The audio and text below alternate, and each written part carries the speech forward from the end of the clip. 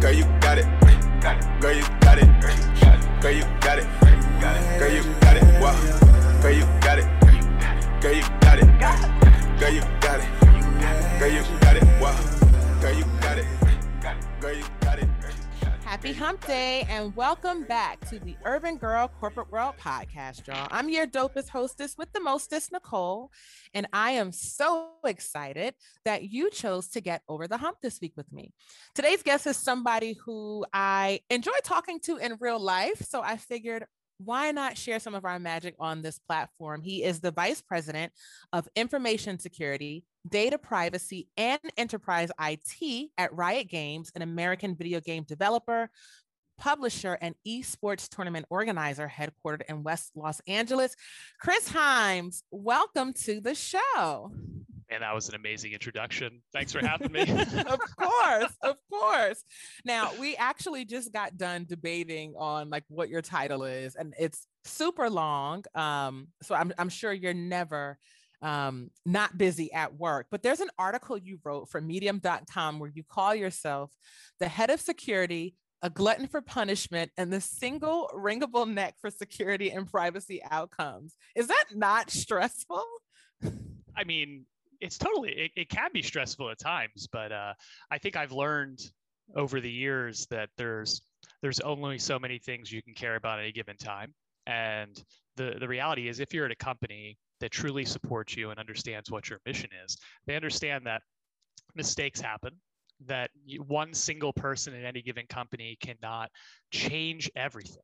Mm-hmm. But the other part of that article was that I see my role is smoothing out the sine wave at the company. So instead of a security incident or any other type of problem, basically throwing a company into chaos, my job is to make it easier, the transition for inevitable things to happen, so it doesn't throw the company into chaos. And that's what I mean by, being the single wringable neck.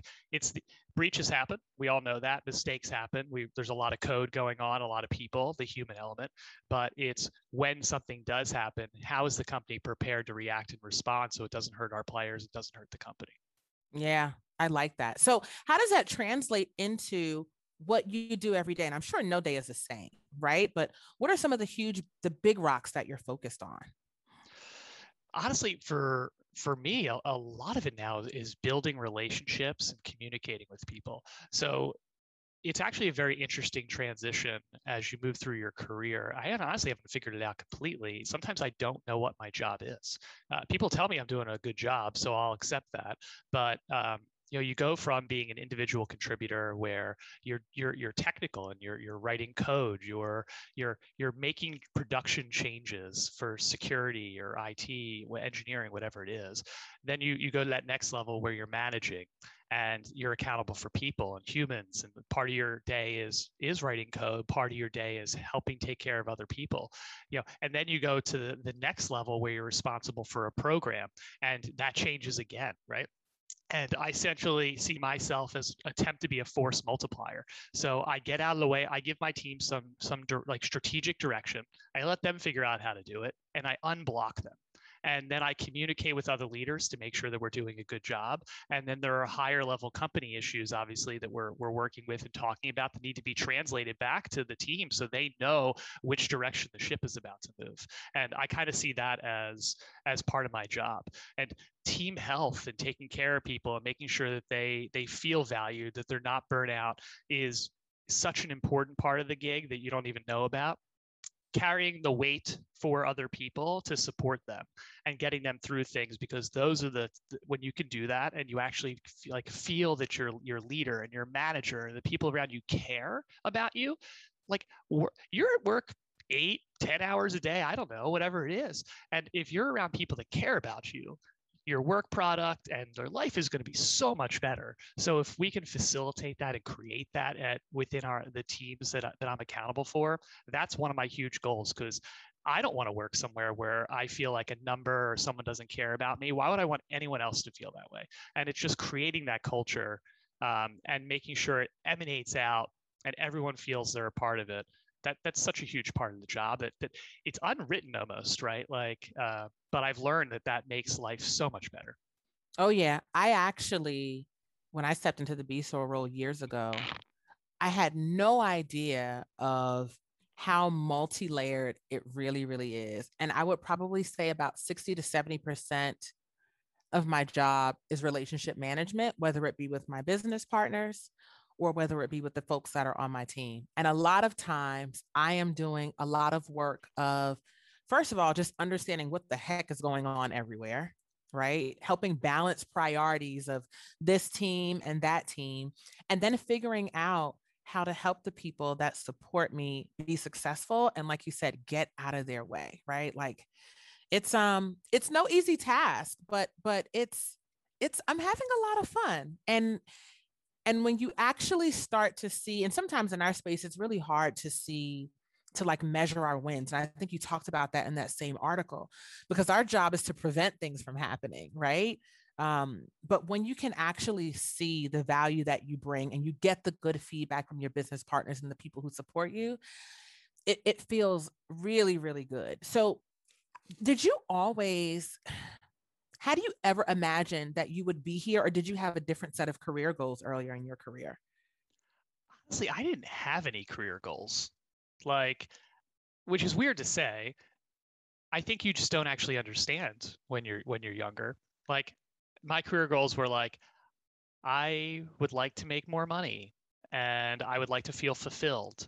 And to be honest, I didn't know what I wanted, and I didn't even know who I was as a human being, honestly, when I was 22 or whatever, coming out of college. And I would tell you, every 5 years, I'm practically a new person, I think. So Yeah. what fulfills me today might not fulfill me tomorrow.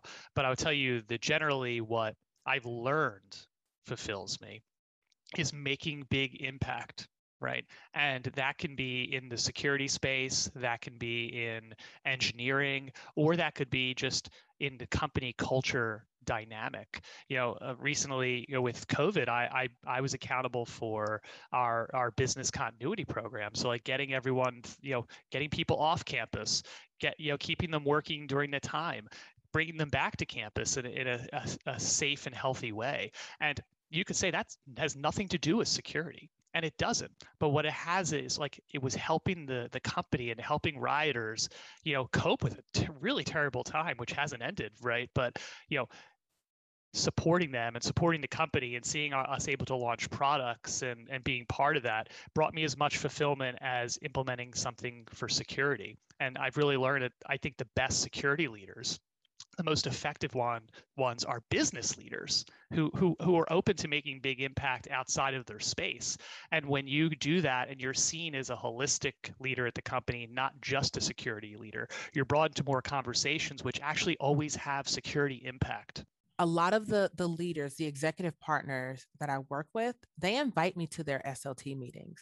And what I get to do is sit, be a fly on the wall, and just hear about everything that's going on. But then that begins to evolve, because then I become an active contributor and really get treated like I'm part of the team. But to jump back to what you said, like, I've never had career goals, it doesn't sound weird to me, because I totally identify with that. I graduated from college, I was 20 years old. I couldn't tell you, like, I don't even know how I chose my major in college. It was like, I like money and I like math, so accounting, right? And then it was, I want to work on Wall Street. Okay, that was the career goal. But I have my journey has definitely been like twists and turns. And I've seen some of that in your own profile, right? Like systems administration, consulting, banking, and here you are in gaming. It looks like you like to have fun in whatever you do. I mean, I try to. I also want to feel like I'm part of something, right?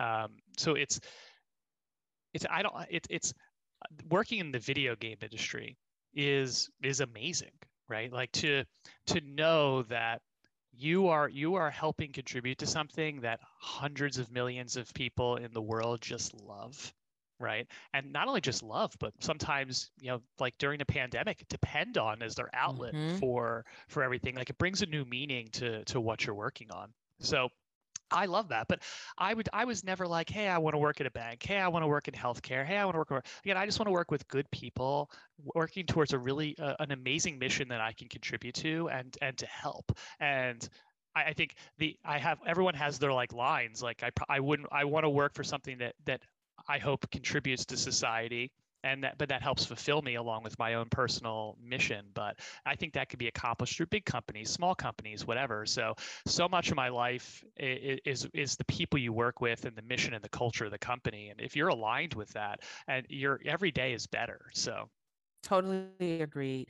Can we talk about culture for a second? Because as you know, I worked for a video game company for about 5 years, and it was for me. So talk about shifting and goals, right? And what you want to do. Initially, when I graduated, I wanted to go to Wall Street. I wanted to work for the big companies. I wanted to do Big Four consulting, and I did that. And then I wanted to shift because I felt like I had been working for the same type of organization, and I wanted something different. So I went to this really, really small video game company in New York City, and it was like, it was what I needed at that time. It was perfect. It was small. I got to do so much. I had a lot of fun at work. Getting to do voiceovers on a video game, like that's wild, right? That would have never happened. But I think it speaks to the culture there and how people connected their work and things that they appreciated and liked, honestly. Can you talk to me about the culture overall at Riot, and then the microcosm of culture that you create in the space that you lead? yeah, culture is something as a term that's overused a lot, right? And there are a lot of companies where you have stated culture and then you have what culture actually exists. And of course, you have microcosms and pockets that exist everywhere. Culture is not a cat poster, right? It needs to be something that's lived. And it's also something you understand there are scales of culture everywhere throughout the company. It's not one holistic thing. But at Riot, I think what's most important is you're surrounded by a large group of people who are passionate about a very similar thing. And for Riot's case, it's video games.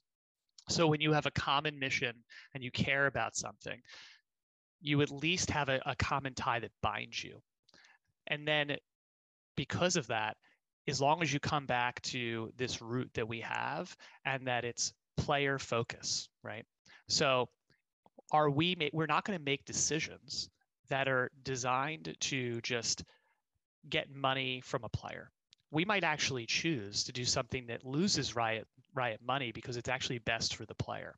So when every person in the group, who in the room, cares about games and likes games, and you also are a player yourself, and you're going to make decisions that are what's best for you as a player, not always what's best for Riot as a company.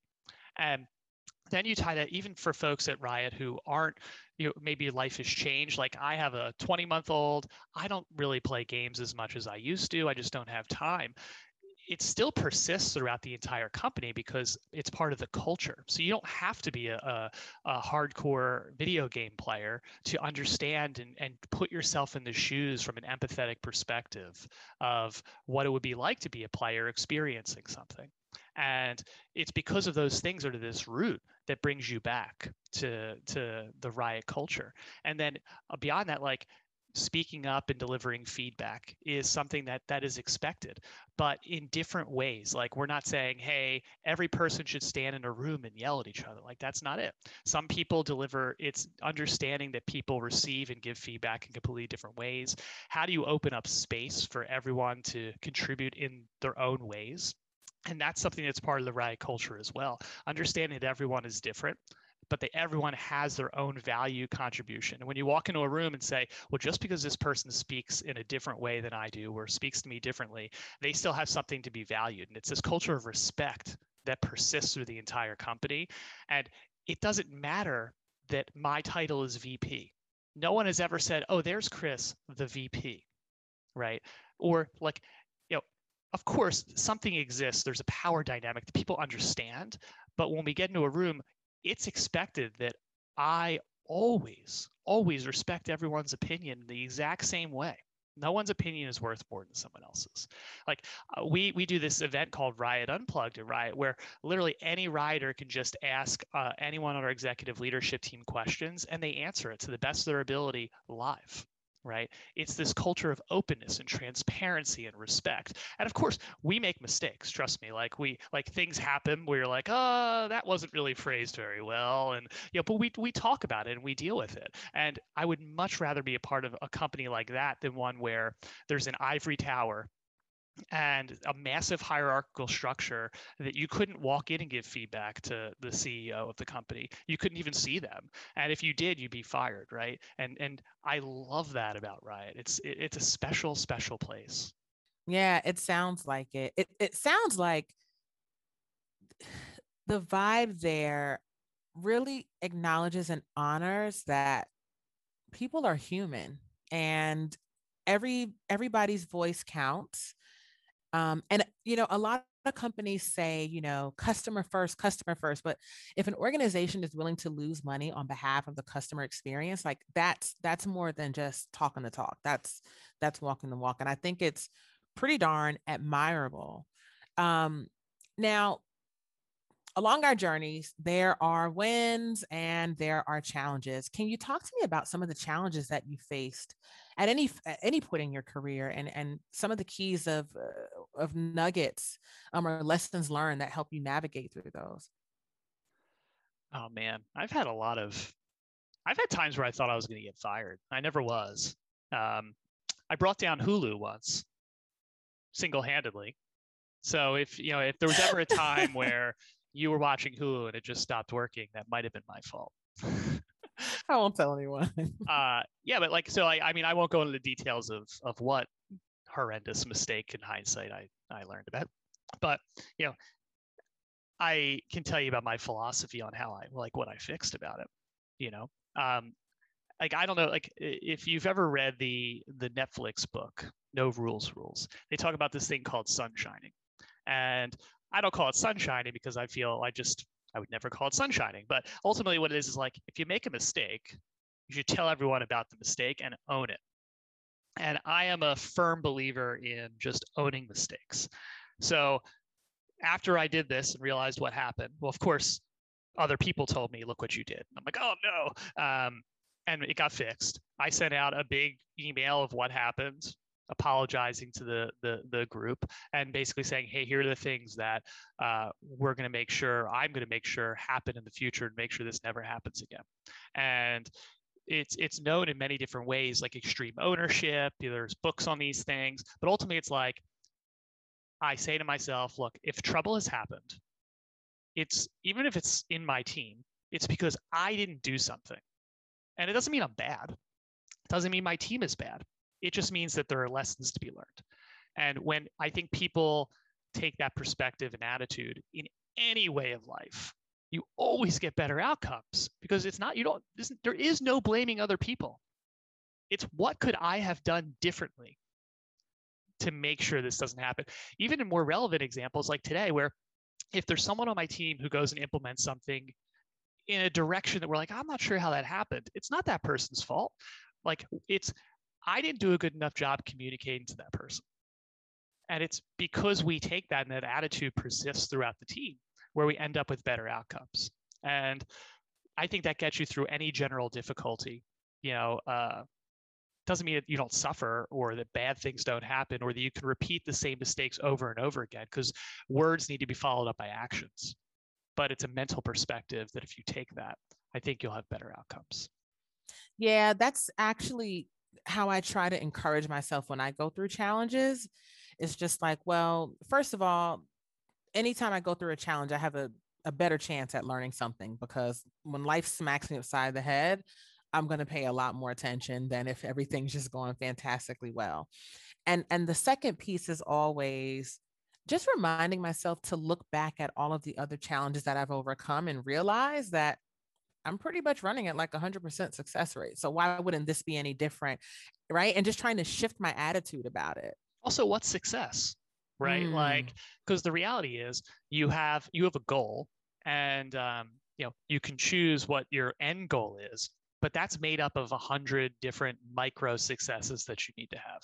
And the truth is, even if you get there's this book, it's called Atomic Habits, right? And it talks about this. It's like people fail a lot of goals because they set this massive lofty thing and then they don't track their progress or feel success in their progress. But if you just spend that 30 minutes every day, this little tiny, hey, I did this one day at a time. The second day, boom, I did this. Before you know it, even if you don't hit your lofty goal of 100%, maybe you've made it 80% along the way and you're way better for it, right? And it's perspective. Everything is perspective. There's no human being in this world who doesn't have some type of struggle. And the same struggle to me is not the same struggle to you. It's how you look at it. It's how your team looks at it. It's building resiliency. Like back to that sine wave analogy that I used earlier in the article you referred to. Again, you said our job is to prevent bad things from happening. And that's partially true. But I think when you use that line of thinking, it sometimes can hurt the team because then the team feels bad when something happens. So they're going to no matter what. But we should feel more pride in being resilient and the resiliency that the security team or we as security leaders have built for the organization so that when the bad thing does happen, it's like why we have insurance, that we bounce back faster and less bad things happened. And like, that's the business value that we deliver to the company because we can't prevent everything from happening. I tell people, I'm like, our adversaries, think about how many systems does Riot have, right? Hundreds of thousands, right? When you think about it, how many entry points could we possibly have? How many lines of code do we have? How many third-party vendors do we use, right? And when millions of lines of code, inevitably a mistake will happen. There'll be something in code that we didn't even write that could be out there.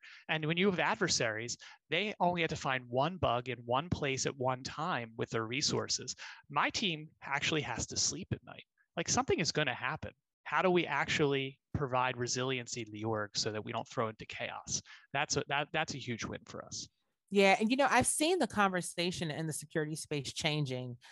Because it used to be, oh, that would never happen to us. And now a lot of people are saying, it's not if, but when. Yeah, for sure. I mean, look, it doesn't matter. There are companies out there, Facebooks, Googles, whatever, they have bug bounty programs. They have these things. They have breaches and they have security budgets that are significantly larger than ours, resources that are significantly larger, but they have larger problems and even sometimes larger adversaries. Sometimes there'll be people who hear like, oh, well, Chris doesn't care about prevention. Totally not true. It's just not how I necessarily gauge the success of our security program. Prevention is important. If we are popped because we had a 3-year-old missing patch on our system, I should like go under the desk and I should, apologize to everybody.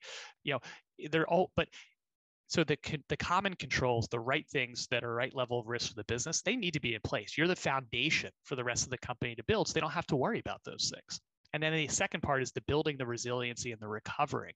That is the other dynamic of a security program that gauges success. And it's not always measurable because things don't always happen, but it could happen tomorrow.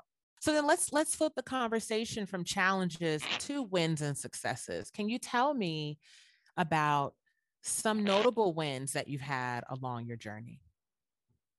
Oh man, honestly, the thing that has really brought me the most joy, like in my career at this point, was actually the whole COVID response that I was accountable for. Obviously, there's a whole team that helped drive this, but we got rioters off campus weeks before the actual lockdown because we predicted that it might happen. We have an office in China. We saw it was happening there, and we knew it might be inevitable here. So we just did a lot of prep work. So when the time the lockdown happened, we didn't have the chaos, of sending everybody home. And being that I'm accountable for security and IT, so much of the world fell on our groups to support everybody. But even during the time in which everyone was home and working remotely, we were still able to launch multiple games and keep our games running for all of our players who depended on it. In addition to that, it's not just the tech or the delivery.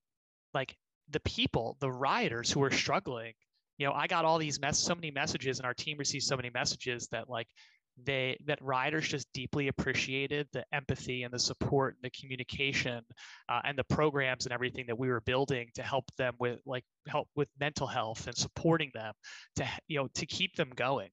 And those things, every time I got one of those messages, they were like better than any security win that I ever had. And with security, it's one of those things you say to yourself, well, our team did something. We think we prevented something bad from happening in the future, but we don't know because it might never have happened. It's incremental progress and risk reduction. This was a fundamental, the results were instantaneous. And sometimes that is really helpful. And it actually changed my perspective on what brings me satisfaction in my career, that I do believe that I could gain that satisfaction outside of the security or even technology space. And I think that was one of those eureka moments where I said, it's not security per se. It's the impact that you can have for a group of people or for the company in whatever space, whether it be the human engineering and people dynamic, whether it be the technology dynamic.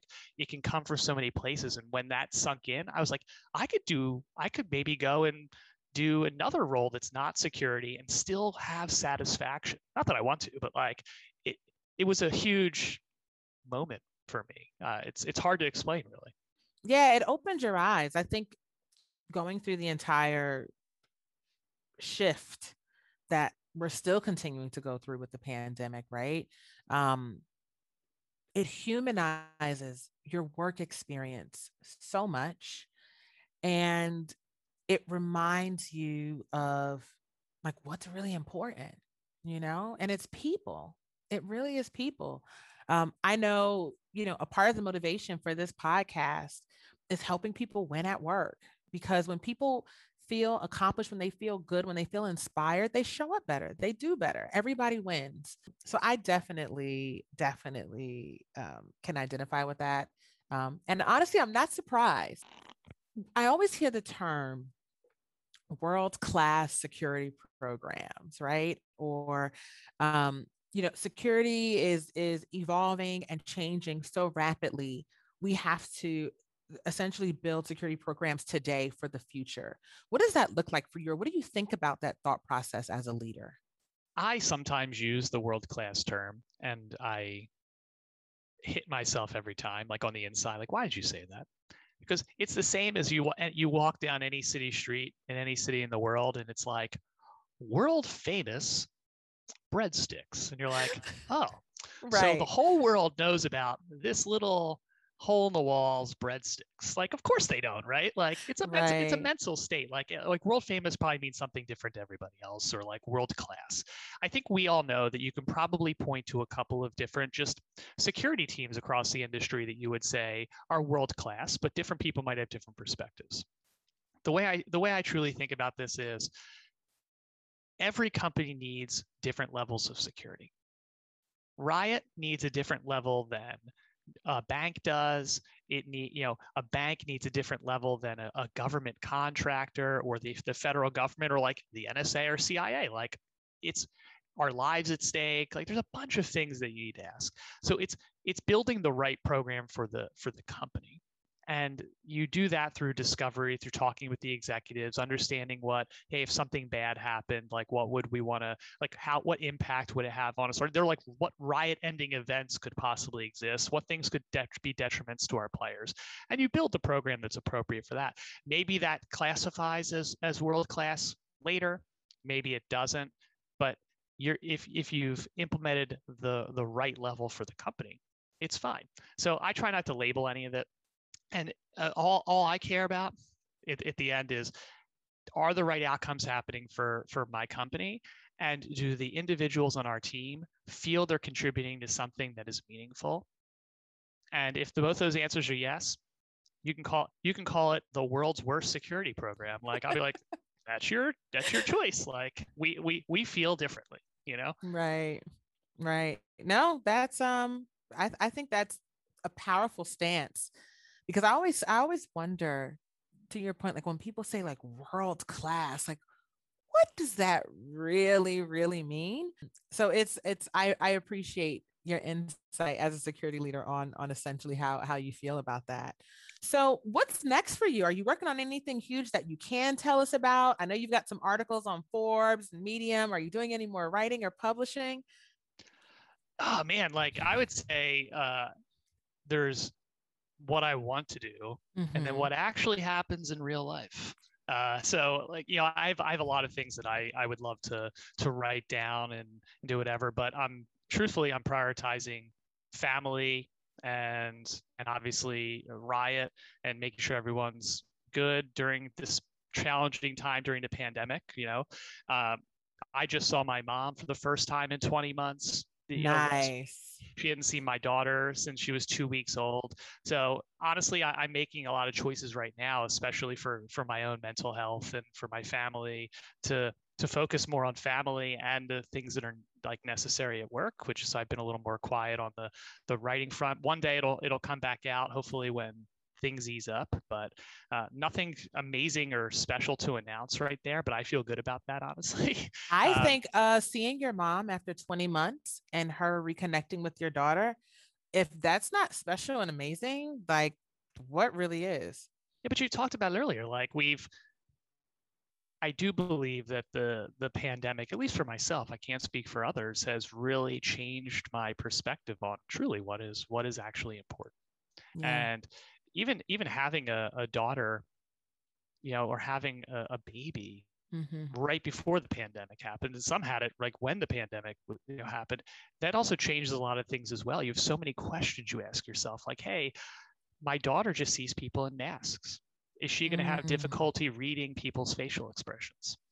Is she going to adapt different ways? Like, hey, is she not social? Like, is she not having opportunities to socialize as much? These are the problems now that are things that I'm thinking about more than a lot of other things.